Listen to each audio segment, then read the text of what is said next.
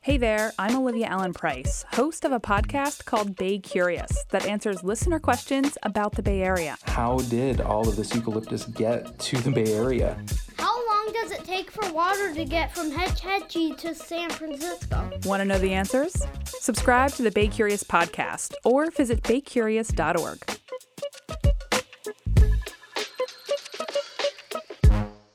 Hi everybody, Liam here. Just a few quick notes before we start the show. First of all, the interview you're about to hear is my conversation with author and former longtime Oakland librarian Dorothy Lazard. It was recorded live in front of a wonderful audience on June 4th, 2023 at Cleo's bookstore. Thank you to Cleo's for hosting this event. In case you're wondering, no, Cleo's still isn't open yet, but they will be soon, and I'm hoping to do more events there in the near future. You can find out about those events and other local history news in my free newsletter. The link to that, of course, is at eastbayyesterday.com. Also, just wanted to mention that since I started writing a column for SF Gate a few months ago, I've picked up a bunch of new listeners. So I just want to welcome you all. Thanks for tuning in. And if you just discovered this podcast, guess what? I've been doing it for about 7 years now, so there are tons of episodes in my back catalog. What do you want to know about? What are you curious about? Bruce Lee's time in Oakland? Grizzly bears? Soul food? Blues? Punk? Hyphy? Raves? I've covered it all. Just dig through the archives wherever you get podcasts. And one more thing, since this is an independent show, I'd really appreciate it if you'd help spread the word about East Bay Yesterday. Tell your friends, tell your family, share it on social media, whatever you can do to help me promote the show, I'd be incredibly grateful for. That's about it for now. Let's get on to the interview with my good friend, Dorothy Lazard.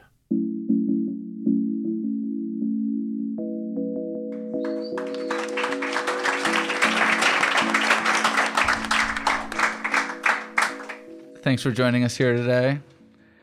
If you look at almost any book that's been written about Oakland over the past decade or so, and there have been quite a few, you will see the name Dorothy Lazard in the acknowledgement section. Dorothy's influence on the way that people think about Oakland is vast, and I say that because whenever someone wanted to write about Oakland, to really understand this place, they would go to the History Center at the library, and Dorothy would be there, not only to help find obscure books and files, but to give context, to share information that you won't find in old newspaper clippings. Dorothy moved to Oakland in the 1970s, so she doesn't just know the history, she lived it, and that makes her, in my opinion, the best kind of historian. Dorothy, you got the book smarts and the street smarts, as we learned in this book. Anyway, after getting thanked by all those other authors in their books, now, Dorothy, you've retired and you've finally had time to write your own book. And here it is. I'm holding it up right now. What You Don't Know Will Make a Whole New World. And wow, I mean, I've known you for almost a decade now, Dorothy. And, I've picked up bits and pieces of your, childhood and family stories through those conversations over the years. But and I knew you'd have a lot to say in this book, but it blew away my expectations. It's so personal and so powerful. Not only does the reader get to experience moving from St. Louis to San Francisco at the height of the hippie era through the eyes of a young black girl, but to witness the transformation of the Bay Area, San Francisco and Oakland through your eyes during that time is just incredible. And for anyone that doesn't remember what it was like to be a confused, scared, wild, desperate teenager, you will remember after reading this book. Because as a writer, Dorothy, you capture those tumultuous years so perfectly. The mix of wonder and awe and anxiety and frustration. During some of these sections, you almost feel like you're sitting next to Dorothy on AC Transit, staring out the window as Oakland is zooming by. You really bring your own history and the history of Oakland to life in this book. So I could go on, but let's pause there and get into the question and answer section. But before that, can we give Dorothy one more round of applause real quick?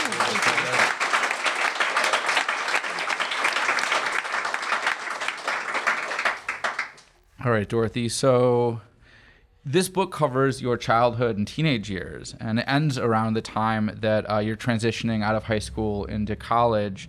And I know you've had an incredible life since then, so I'm just curious about why you wanted to focus your memoir exclusively on those first, 2 decades, more or less, of your life. Well, thank you for all your kind words, first of all. I wanted to focus on that because when you look over your life, you get to a certain age, and I'm at that age, where I was wondering, well, how did I become who I became? Why am I like this now at this age? And if you read the book, you'll be able to figure it out. The math is super easy. It was very easy for me to spot the time that most marked me, and that was those first years in California. Now, as far as a project of writing a memoir goes, what I wanted to do was to kind of commemorate the fact that I've been here to this place that I didn't ever expect to live for over 50 years. So in 2017, 2018, I started to write this book in commemoration of that time. And so it wasn't, I think what's happening as I'm doing more of these talks about the book is people think I retired and then I started writing the book. I don't write that fast. I barely read that fast. So, no, I had been writing pieces of this book for years. And so little by little, I'd write a little more and I'd write a little more. And by 2017, 2018, when I decided not to give myself a 50th anniversary party, but do something a little bit more substantial and long-lasting and commemorative, I started to look at all those essays, all those notes, all those memories as a book. And that's when I set to work on it. And one of the themes in this book is transition. You were constantly getting moved between family members, homes, schools, states, cities. Mm-hmm. And at the same time, like the whole world around you was changing so much. This is the late 60s, early 70s, and all these social transformations are occurring. And you were just a child during those years. So I'm wondering if you can talk a little bit about, you're talking about how this book is sort of looking back at your past to figure out, what forces shaped you. I'm wondering if you can talk a little bit about how specifically all those transitions getting bounced around so much in the midst of this tumultuous world, how do you feel like that shaped the person you ultimately became? Well, it made home super important to me, and it made stability super important to me because I didn't really have stability in my childhood. And I also felt an enormous amount of powerlessness, which I think is pretty typical of most kids. They're not empowered at all about where they go, where they live. Nobody's asking a child, where do you want to live? Or should we move to California? And so there was this huge sense, my overriding sense of childhood was vulnerability and powerlessness. But it wasn't like this kind of large societal powerlessness, which I would find later. Mm-hmm. It kind of came very early and in very intimate settings. Yeah, like speaking of that powerless, it's reminding me of a section in the book where you talk about how when you first started learning how to read and you first discovered libraries, you instantly were obsessed. This was such a incredible world to connect to, but your grandma didn't want you to have a library card. No, my grandmother was that stands out for a lot of people, I've noticed. Yeah. Considering I became a librarian, I guess. My grandmother was more concerned about how is this going to affect our family financially? Are you going to lose something or tear something up and I'm going to have to pay for it? And I think she just didn't want me to be a greater burden than maybe she already thought I was. Hmm. And so, that's the way I interpret that. There may be another interpretation, but this is the only one I have. So she was more concerned about that, which, whenever anybody tells a kid don't do something, what are they going to do? They're going to want to do it. You're like, I'll show you, Grandma. I'm going to be a librarian for 40 years. I'm going to be nearly 40 years. So yeah, I feel like we were at loggerheads. And I knew how to read. So by then, I was 10 years old by then. But the people who really turned me on to reading were my father and an older half-brother. I was just thinking about this the other day. I have a half-brother, Sam, who used to race me when I was really little. I'd say the alphabet A to Z, and he'd say it Z to A to see who could in first. And so that This got is what me. kids did for fun before video games, huh? Absolutely. Batteries? What batteries? We don't need no stinking batteries. Yeah. And so, and then my father used to read the comics to me and taught me how to read a comic, because kids wouldn't naturally know that there's a sequence. And so yeah, those were my two early reading influences. So by the time I got out here and discovered the library, I just wanted to keep reading. Yeah, definitely. So I don't want to kind of get into the entire early plot of your books. I feel like most people, apparently you've already sold out of your books here, so I guess most people here are pretty interested in reading the book for themselves. And I hope so. I know the book has been getting a lot of attention, but I'm wondering if you could just sorry, what's that? About 10 copies left, so there you go. They're going fast. And because this is East Bay yesterday, I do want to focus more on your Oakland years. Definitely. But do you want to summarize sort of just the beginning plot of how your family, how you were moved from from St. Louis to San Francisco, and then we can pick things back up once you get to Oakland? Summarize it? Okay, let's see if I'm not really good at summarizing. Let's see. My brother and I, my brother Albert, who's 5.5 years older than me, were placed in care, as they called it. We were in an orphanage, St. Vincent's Day Home, which still exists, not in St. Louis, but in Florissant, which is small town between St. Louis and Ferguson, Missouri. And it was a predominantly white orphanage, and we were placed in care because our mother was very ill, and our father was, to be kind, ancient. And there was an incident with an old man's comb in my hair, and my father couldn't get his comb extricated from my hair. And I'll let you find out what happened next. Anyway, skimming. And we were placed in care where we stayed for over a year. And one day I was called to the lobby of this institution and told that my grandmother had come to retrieve us, to bring us back into the family fold.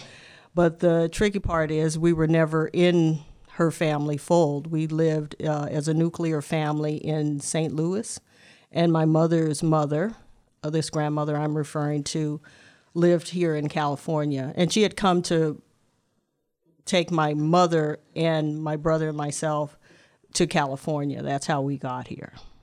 All that's in the book.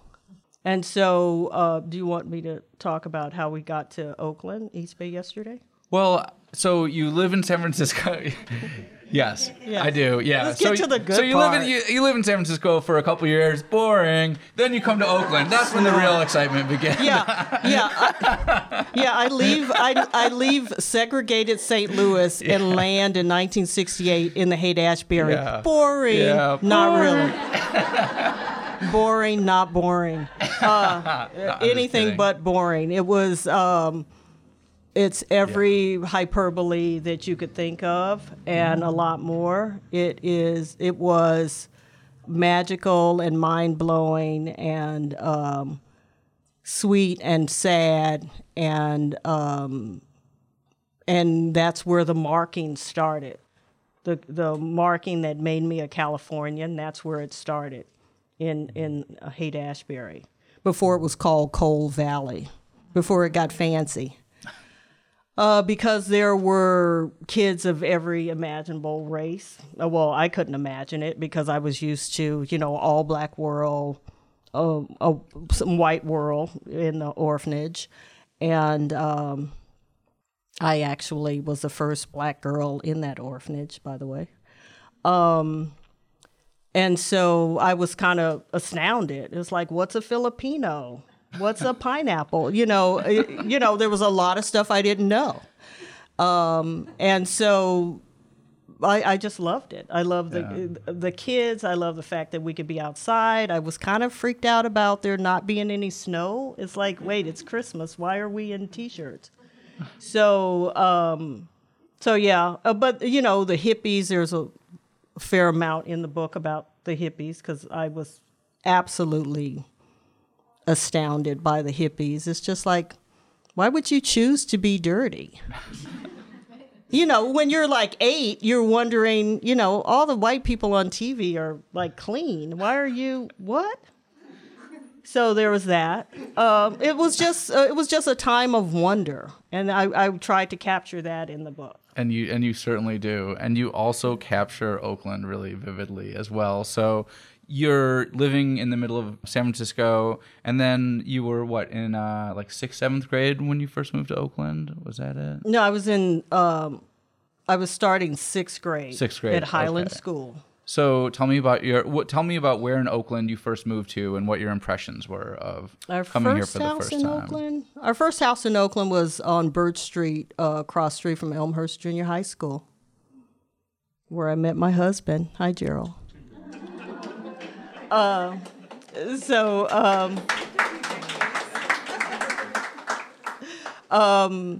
Yeah, we lived on Birch Street off of 98th Avenue in this nice, big, sunny house with a huge orchard in the backyard. And Oakland was just wide open spaces and a lot of kids and a lot of fun, play in the streets, stay out until it's dark, until somebody's mom's like, get back in this house.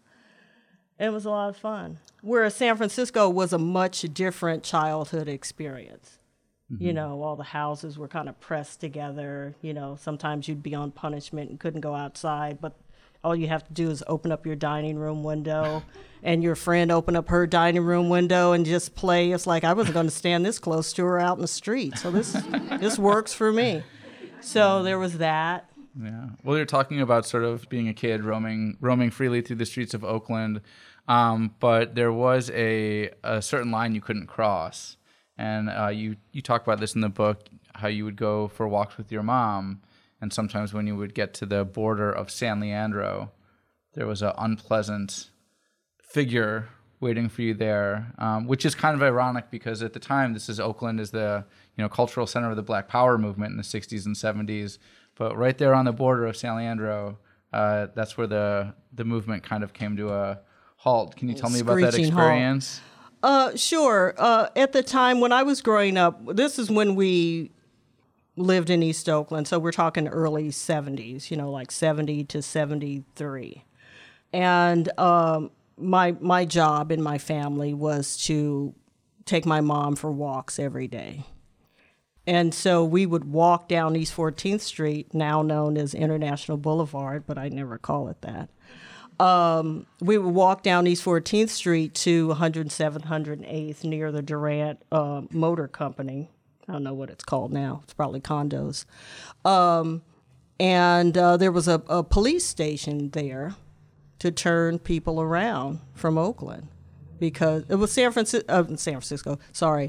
Leandro was very, I will say that. It was very hostile to African Americans at the time. It was basically still segregated, right? Proudly so. Yeah, proudly. Proudly yeah. so. There was a documentary that you can now see online about how San Leandro was not going to open up its housing to, and this came out in like 70, 71. The nation's cities are becoming blacker, the suburbs remain white. Despite more than a decade of civil rights activity, despite the 1964 Civil Rights Act, despite the 1968 Fair Housing Act, the suburbs remain a last barrier for most blacks. Who shapes the character of a community? The homeowner or the realtor? Industry and business? Local or federal government? This report examined one suburb in the San Francisco Bay Area, but it could have been just about any suburb in the country. San Leandro is a middle-income bedroom suburb. The 1960 census showed it was 99.99% white. The 1970 census showed the same thing. And, they had every imaginable cockeyed justification for it. They talked to a bunch of realtors and stuff like that. Anyway, so it had that reputation of being a kind of a hostile environment for African Americans. So they wanted to, create this one-man blockade, and they did. And we'd stand there and stare at him, and he'd stare at us, waiting for us, I guess, to cross that threshold.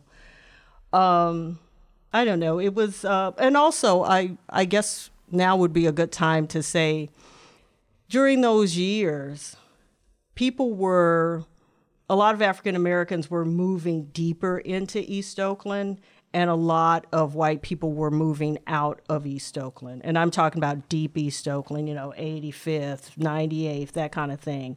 And we still, I think, were able to see white flight in action. It wasn't, just some story in the paper, but you're seeing people literally packing up and moving when, a black family would move into their neighborhood. Now, we have a completely different view of East Oakland now, but it wasn't always this solidly minority or predominantly minority space. Mm-hmm.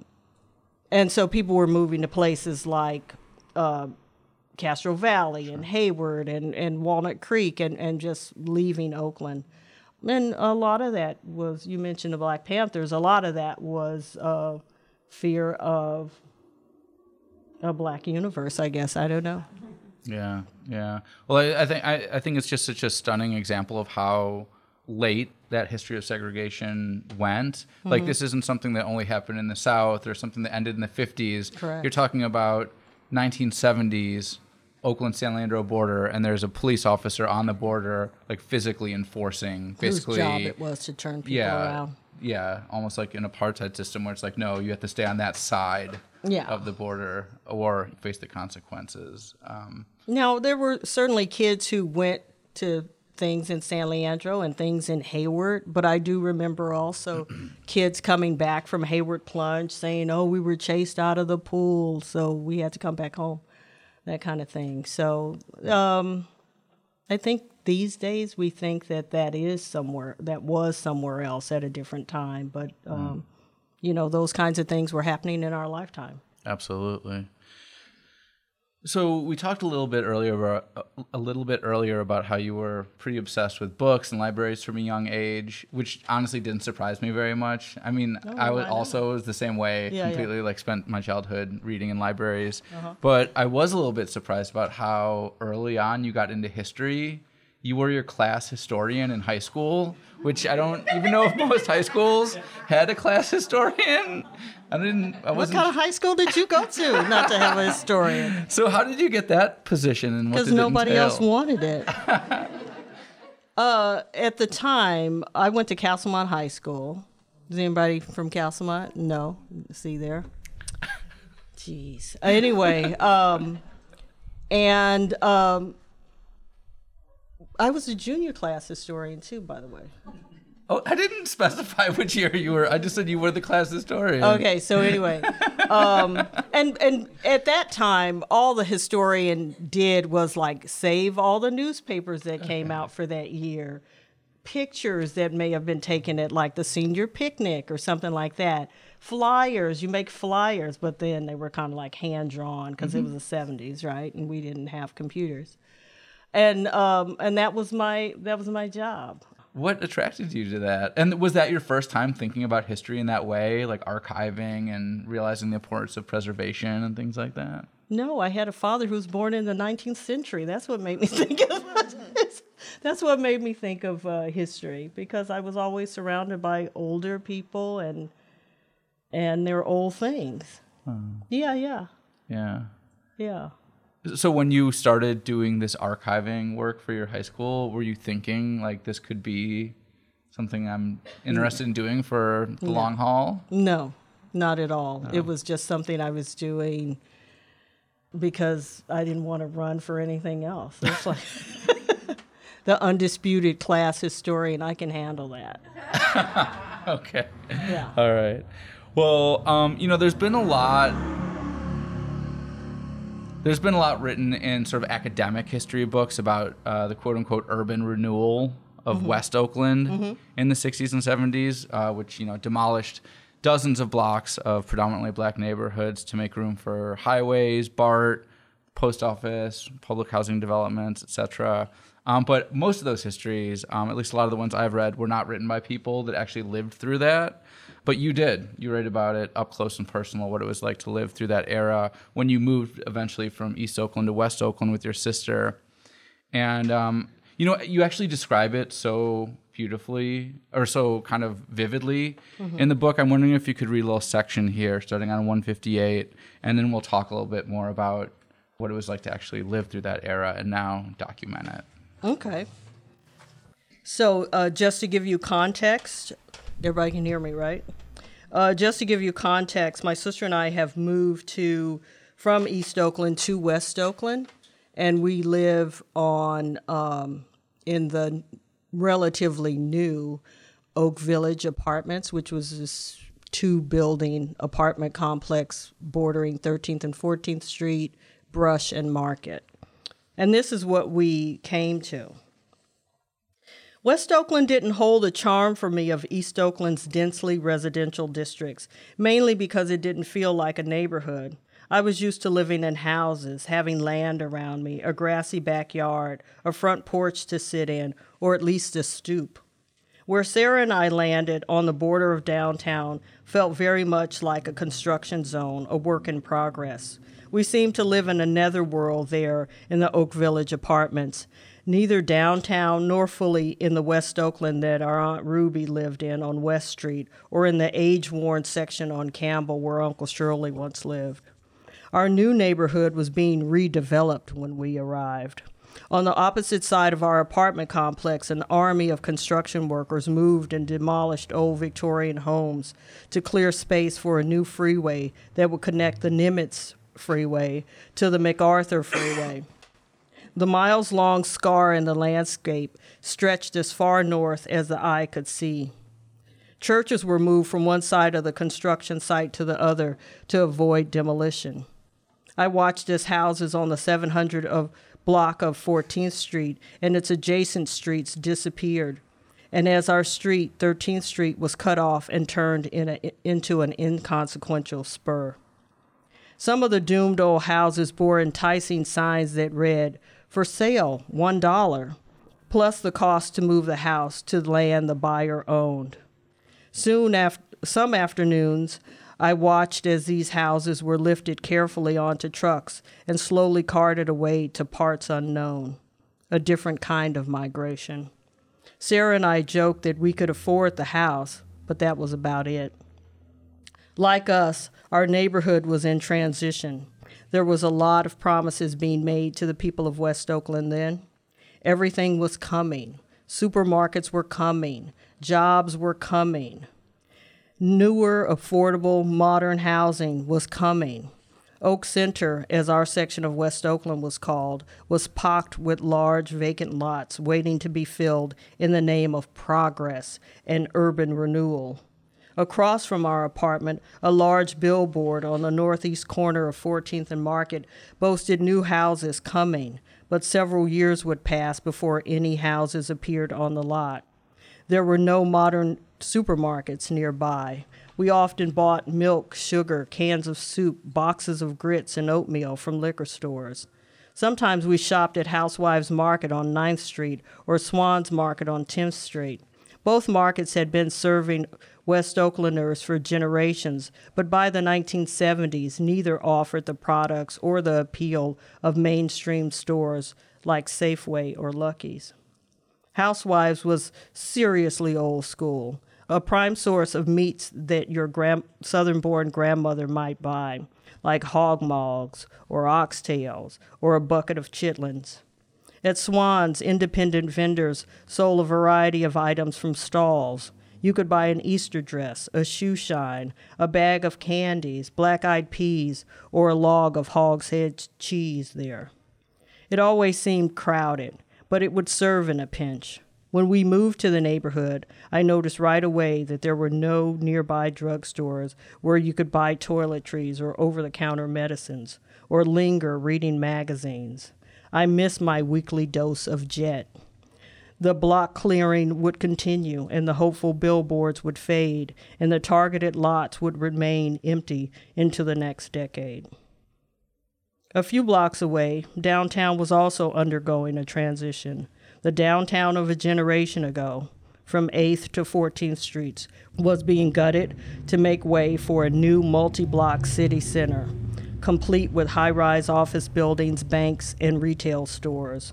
This major construction project lured me farther downtown, where old department stores and mom-and-pop shops on Washington, Clay, 11th, 12th, and 13th Streets, popular 20 or 30 years before, once stood.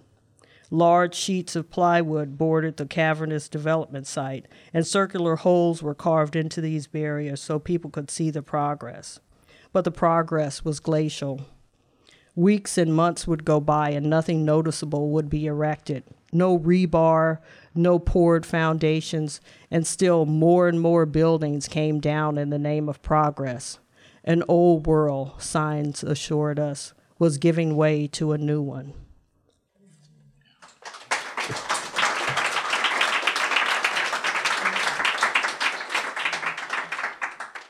There's obviously a lot to unpack there, but I want to start with kind of a broad question, which is when you were a teenager living through this era of, quote unquote, urban renewal, how aware were you, or were you aware at all of the kind of racial component of what was happening with this transformation of this landscape?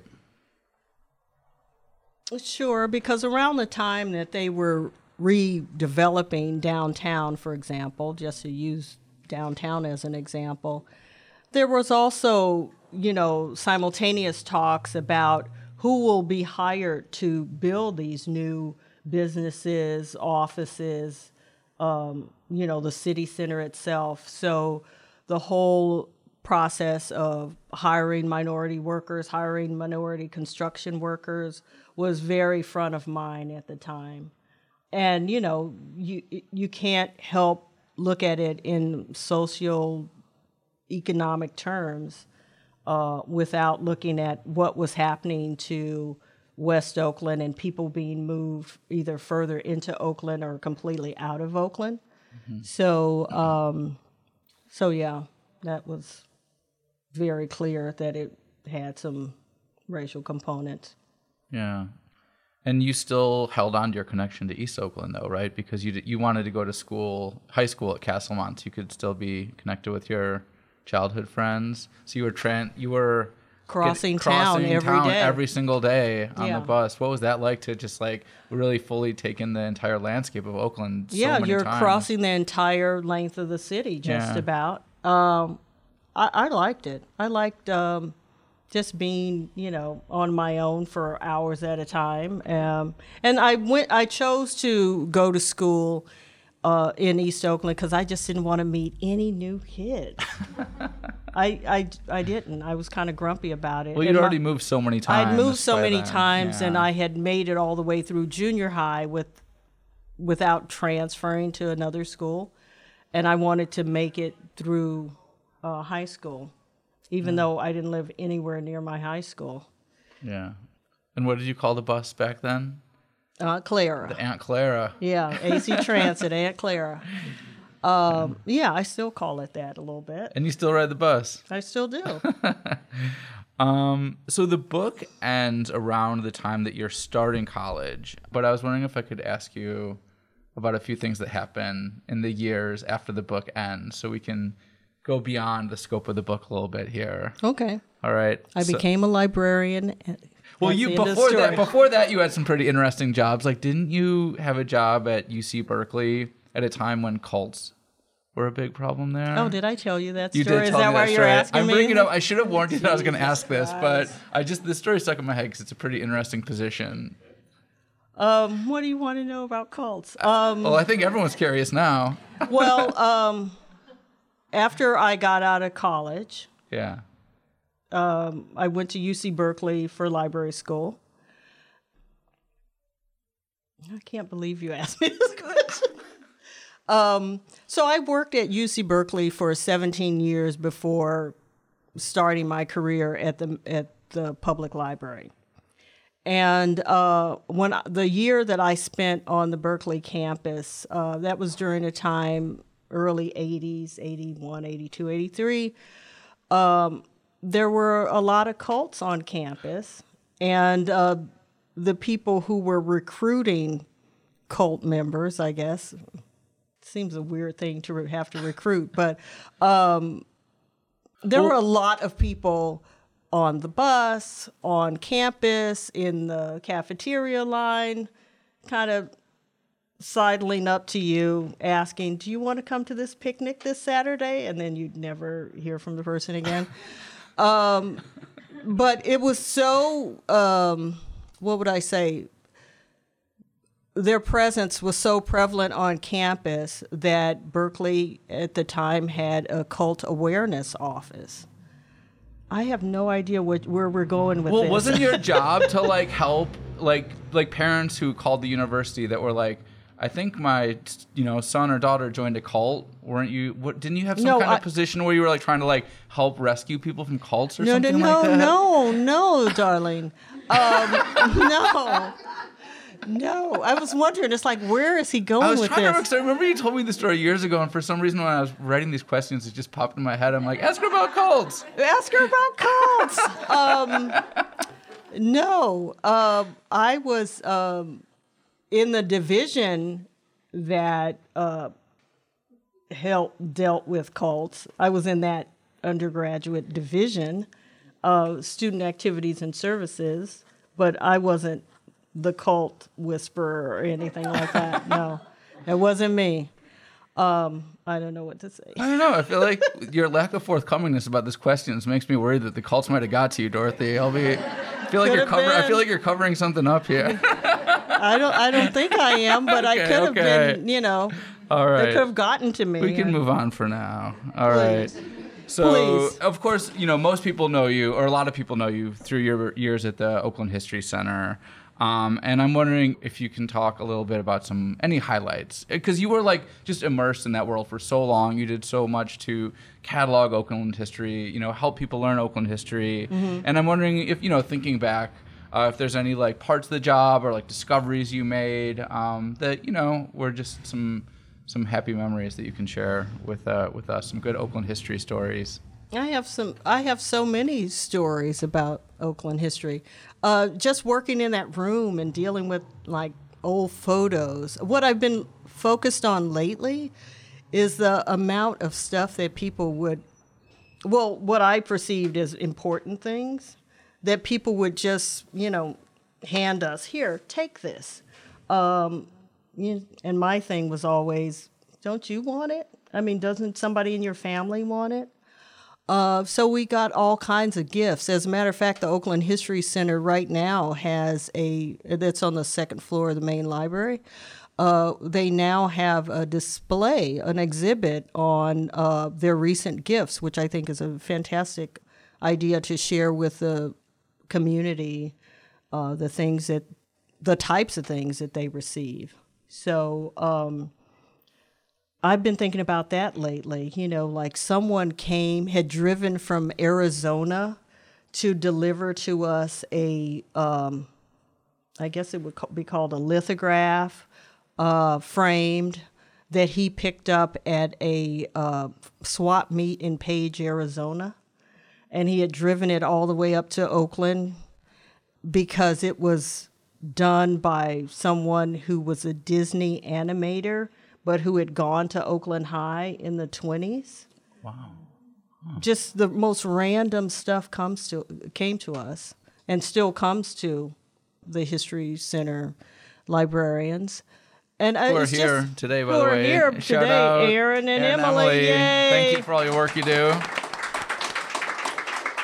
And so I don't tell too many people this story, but I remember being at the desk at the History Center, and one of my favorite patrons, Proverb Jacobs, who used to be an NFL football player, he spent a lot of time researching his history in the Oakland History Room. He grew up in West Oakland, became a very beloved athletic coach at Laney College, but before that he was in the NFL. And one day I see the shadowy figure over me, and it's Proverb, and he's kind of wrenching his Super Bowl ring off his fingers. It's like, "Do you want this?" And I was like, "No, don't you want it? What are you doing?" And he was going to donate his Super Bowl ring to the history room? Yeah. And you didn't want it? No, because I wanted him and his family to want it. Okay. All right. So yeah, those kinds of things are kind of amazing. And then I kind of like all the obscure stuff that we got that we didn't know where it came from, but you get to play a kind of game of detective. It's like, where's that building in Oakland? Or when was this picture taken? So, how can we age it by the cars in the image or something like that. And that was always fun for me. The gifts, and then the people who come to do research, like the Hells Angels conference or something.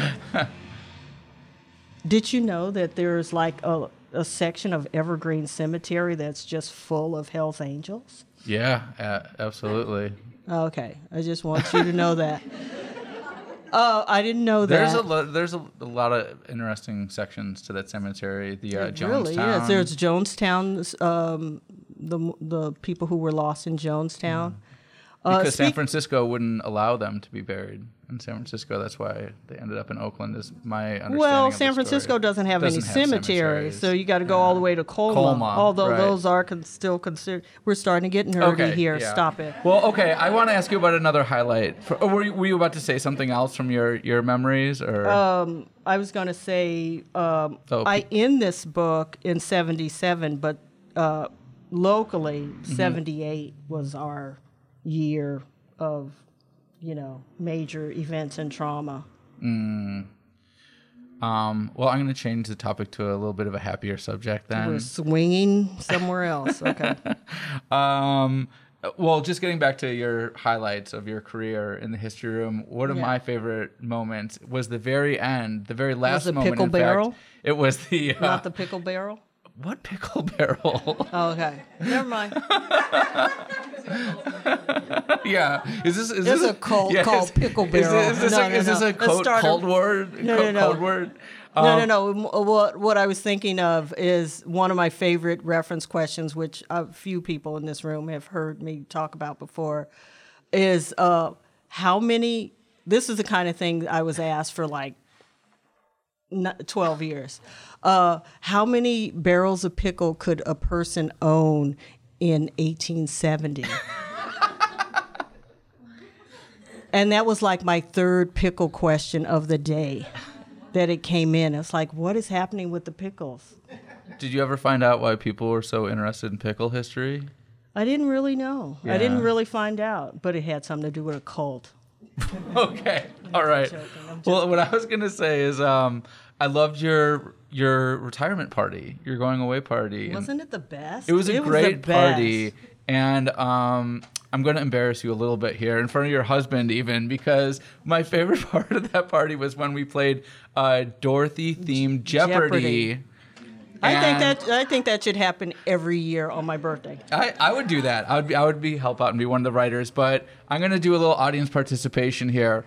One of the questions was, and I'm kind of paraphrasing here, what historical figure did Dorothy have a crush on? That was basically the question, right? Am I getting that more or less right? Does anyone want to guess? Anyone want to guess which historical figure Dorothy? Can we get a century or decade? I think we have a guess right here in the front row. The person was off mic, so you couldn't hear it, but they guessed Delilah Beasley. Nope. But if you do want to hear more about Delilah Beasley, who was an incredible trailblazing Black journalist and historian, check out episode 60 of this podcast. I did a whole show all about her. No. Okay. It would be 18th century, right? No. Or I guess 19th century, 1800s. Yeah, 1900s. That was one of the questions at the party? You don't remember this? We've gotten so far off the point. He is famous for writing a autobiography, among many other accomplishments, in the 1800s. And he had a great head of hair. Great head. Yes, Frederick Douglass. Frederick Douglass. I feel like at your party, everyone instantly was like, "We all know." Yeah, it was bad. It was bad. Everyone. It was bad. We could read you like a book. Speaking of books, I know that this hopefully is not going to be your last book. Is there anything you can say about forthcoming volumes or projects that you're working on right now that the readers can look forward to in the coming years? Well, this book is just an incredible act of serendipity because I was called into Hayday's offices to meet Steve Wasserman to talk about possibly my writing a book on the history of African Americans in Oakland. And we talked for a while, and then at the end, after we talked about, how this book would look and how I would formulate it and all of that, I thought, this guy doesn't know me from a can of paint. He doesn't know if I can write or not. So I asked him to indulge me for a few more minutes. Our meeting was about to end, and I was wondering, what am I committing myself to? I mean, Heyday was not unfamiliar to me. I typically, as a librarian, would go through their catalog and pretty much buy everything for the library, for the history room, and so I read him the first 2 pages of this, and he was like, "Oh, do you have a publisher for that?" And I was like, "No, I don't. I haven't even finished it." At that time, I was about 130 pages in. And he said, "I'd like to read some of that." And he asked for 50 pages. And then he was like, "Send me the whole thing." And some months later, I did. Mm-hmm. And as my neighbor Sybil would say, "Brrr," and here's the book. Just like that. Just like that. That's how Sybil charts time. So then, now that you're finished with this book, are you going to get back to work on the history of African Americans in Oakland project? I'm about 50 pages into a book proposal. Okay. But I'm working more steadily and committedly on another book. Dorothy Lazard, Cult Buster. Yeah, I like it. It's going to be a graphic novel. That's why you didn't want to tell me anything. You're all keeping it for the next book, right? I'm going to be clad in khaki on the cover. Stop it. No, it's a book about the library. Okay. Well, I think there's a lot of interest, as it's you a can lot hear of interest, from and this crowd. it's a book about the library as a cultural institution. Amazing. And our most truly democratic institution, as a matter of fact. Absolutely.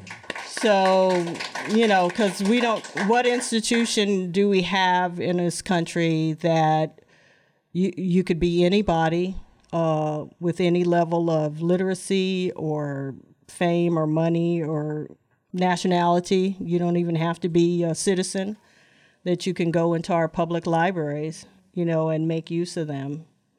And just talking about what that was like for the 20 years that I worked in public libraries, how it changed over those years, because it changed a lot. And just kind of celebrate, the people who work in those libraries. But also, Oakland has this really profoundly deep and profoundly interesting range of intellectual interests.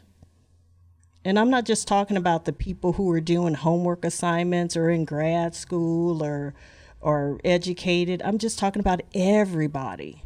I got to see everybody show me some part of themselves that was amazing, Damn. Well, I hope you do the audiobook version too, because just hearing about it right now is giving me chills. I can't wait for this next book. So important. Yeah, so I wanted to say something about it. I mean, after all, they gave me like Dorothy Jeopardy. I have to pay it back in some way. That's right. So, there's a lot to say. And 2022 was the year that there were more book bannings than any other time that they've been keeping records for that. So that's something, there's got to be some discussions about that.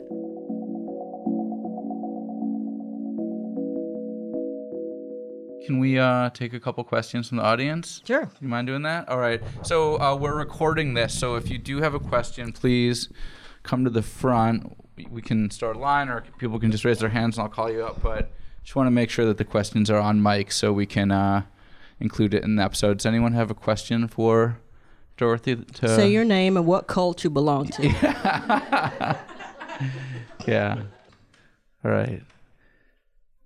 So Dorothy, I was wondering if you could unpack the title of the book a little bit for us. I know that I think it comes from something your grandmother used to say to you. Yeah. But the way it's written, it sounds like an admonition almost. And the way you've sort of internalized it and brought it forward, it almost sounds like a manifesto. So, the title is What You Don't Know Will Make a Whole New World. Well, that's true. And I'm wondering if you could just unpack that for us. This was something that my grandmother said to me often when she felt like I was getting too big for my britches. But she also said, if you get too smart, boys won't like you. So, I mean, how much was I going to believe her? So, yeah, this is something, as a matter of fact, I've been told recently that it's something that a number of people's grandmothers said to them, or they heard in their lifetime. So it's something that comes culturally in probably many families. But it also kind of harkens to my profession of being a librarian. And it came from that, but it resonates with me, that title. Are there any other questions? Anybody need to know my zodiac sign or anything like that? I'm Supriya, local journalist. Just wanted to know your zodiac sign. It's Cancer. No. I'm a water sign too. Oh, okay. But the real question I had was about this interest in history. I think we're seeing at the paper and also with Liam's podcast, people have this really intense energy for wanting to know about history, about this place now. But yeah, just seeing that there's a lot of interest in history and history of this space in particular from people who move in here, from people who've grown up here. I'm wondering if you, in your time in the history room, if you've seen something that kind of gets a spark going. Is it when people find something that connects to them, or is it people usually coming in with a certain kind of question, like, there's so much history around us, it can be kind of overwhelming. Is there something that you feel like pins that down for people or helps them enter that journey for themselves? Well, I'll tell you a couple of things that fascinate people when they find out.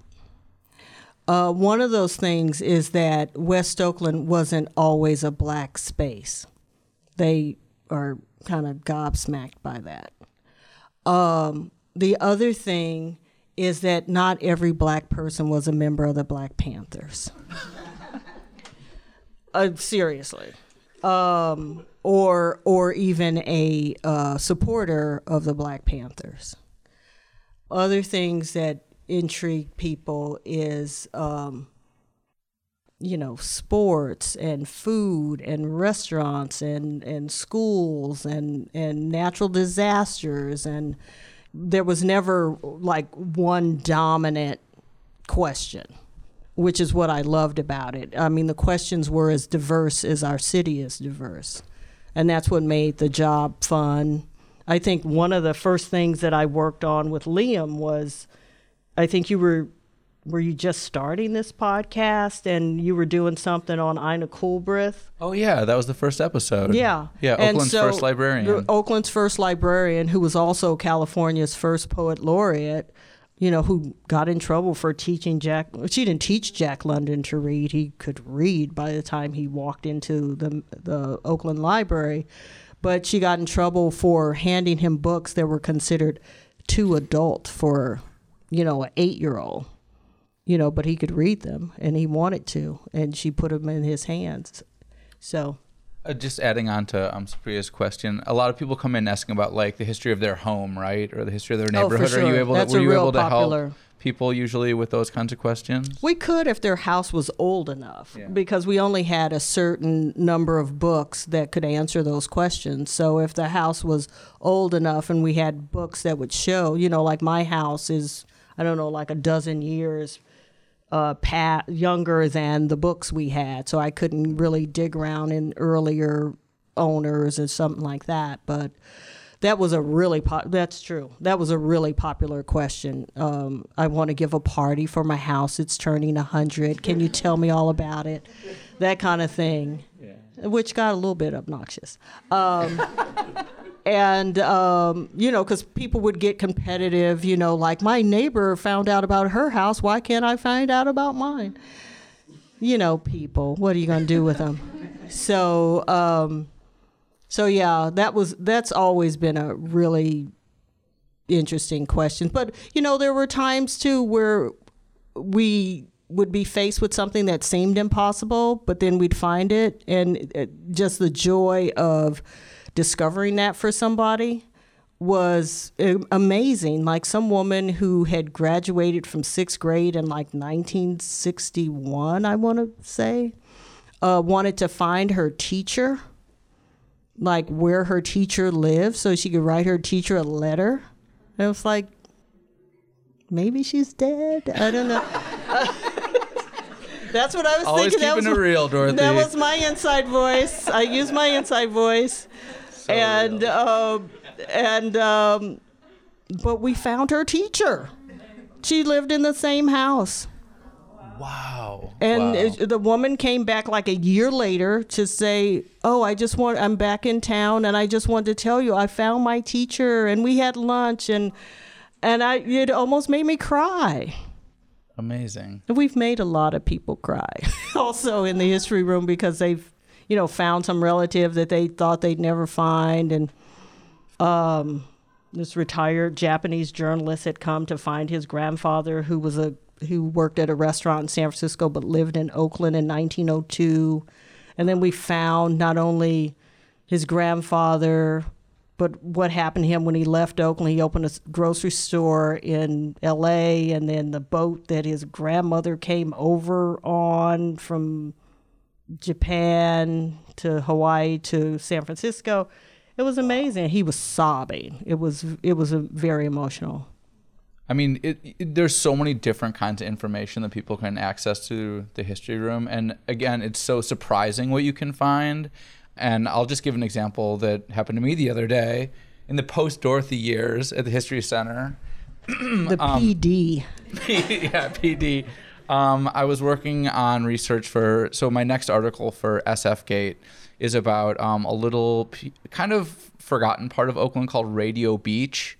Some people know it as Toll Plaza Beach. It's basically, and everyone knows where the Toll Plaza on the Bay Bridge is. Just north of that Toll Plaza, there's a little stretch of land that's not very accessible, but if you get out there, there's lots of interesting birds. People go fishing. It's a cool little area. And I went to the history room to look through the old newspaper files, and Emily was there. And at first I was looking through the beach files and there was nothing about it. Such an obscure beach. And then I remembered that people used to do like duck hunting and fishing out there. People still do fishing, but people used to do duck hunting back in the day. There used to be these little duck shacks. And so I looked in the sports hunting and fishing folders, nothing there. So I was like, all right, ready to give up. Maybe there's nothing about Radio Beach in the clippings files. And then Emily went and looked up San Francisco Bay, infill projects. And because Radio Beach is it's artificial land, it was basically made through sediments, dredged sediments from the Oakland estuary being dumped north of the toll plaza. It created this beach. Sure enough, in that folder, there was maps, articles, all kinds of history. And it was like crucial for my understanding of that piece of history. And I wouldn't have found it on my own. So, shout out to the history room. And hopefully that article is coming out this week. So look for it in SF Gate. You said that you briefly worked as a teacher, and I was wondering if you could talk more about that and how you think it's best to inspire young people to care about history, their own as well as Oakland's. How do you spark that in young people today? What were you saying about PTSD earlier, Liam? No, I'm joking. I worked for 4 or 5 years at Maybeck High School in Berkeley. I taught literature, intermediate and advanced composition. So I was mostly working to create people who could communicate through writing. But history is taught so poorly in America. You know, we are so focused on what's new, what's young, what's hip, what's now, that we don't treat our elderly well. So that kind of exacerbates that, you know. There's a piece in here where I talk about history being taught to me in 4th grade and what I noticed even then about how history is taught. We seem to be afraid to tell the whole story of history or even to know the whole story. I unfortunately had a lot of experience with Oakland's charter school teachers who wanted to know, well, how much of this do I have to know to assign it? I mean, you know, and so you're battling against this aversion to knowing anything that happened before we were walking the earth, which is just foolhardy, you know, because without knowing what happened before us, we don't really have a real understanding of who the heck we are and how we got to where we are and how we can get out of where we are, you know. I don't know, it's one of the sadnesses of my life that history is taught so poorly and so reluctantly. And it's like, do I have to? Dana, getting back to your question, I'll just add one more thing so we can end on a little bit of a happier note here. I've found there is an Easter bunny. Okay. Yeah. I've found that, you know, if the person teaching the history is excited about the topic, it's really contagious. And so, you know, getting good teachers, getting local teachers, getting people who want to talk about these topics and don't feel like they're being forced to. I think if you find people that, really can bring history to life, then, you know, everyone loves a good story. And history is basically all about stories. So, Absolutely. You know, basically I'm just telling you to get your kids to listen to East Bay Yesterday. Yeah. Okay. Okay. Give it up for Dorothy, everyone, please. Dorothy Lazard.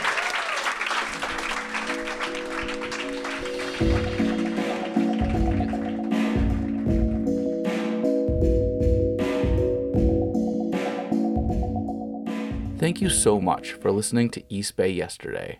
I've been your host, Liam O'Donoghue. Extra special thanks to Cleo's Bookstore for hosting my conversation with Dorothy. Cleo's isn't open yet, but stay tuned. They will be soon, and you're going to want to check it out. Hopefully I'll be doing more events there. Again, you can find out info about those at my newsletter, eastbayyesterday.com. You can also find links to my social media, Instagram, Facebook, Twitter, etc.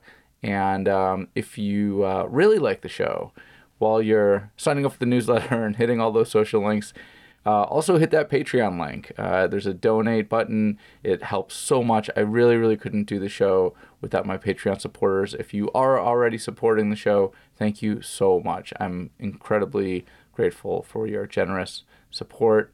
Another person I'm grateful to is Justin Lee, my friend who did the music that you heard in this episode. Okay, that's about it. Thanks again for listening. As always, I'll be back soon with more East Bay Yesterday.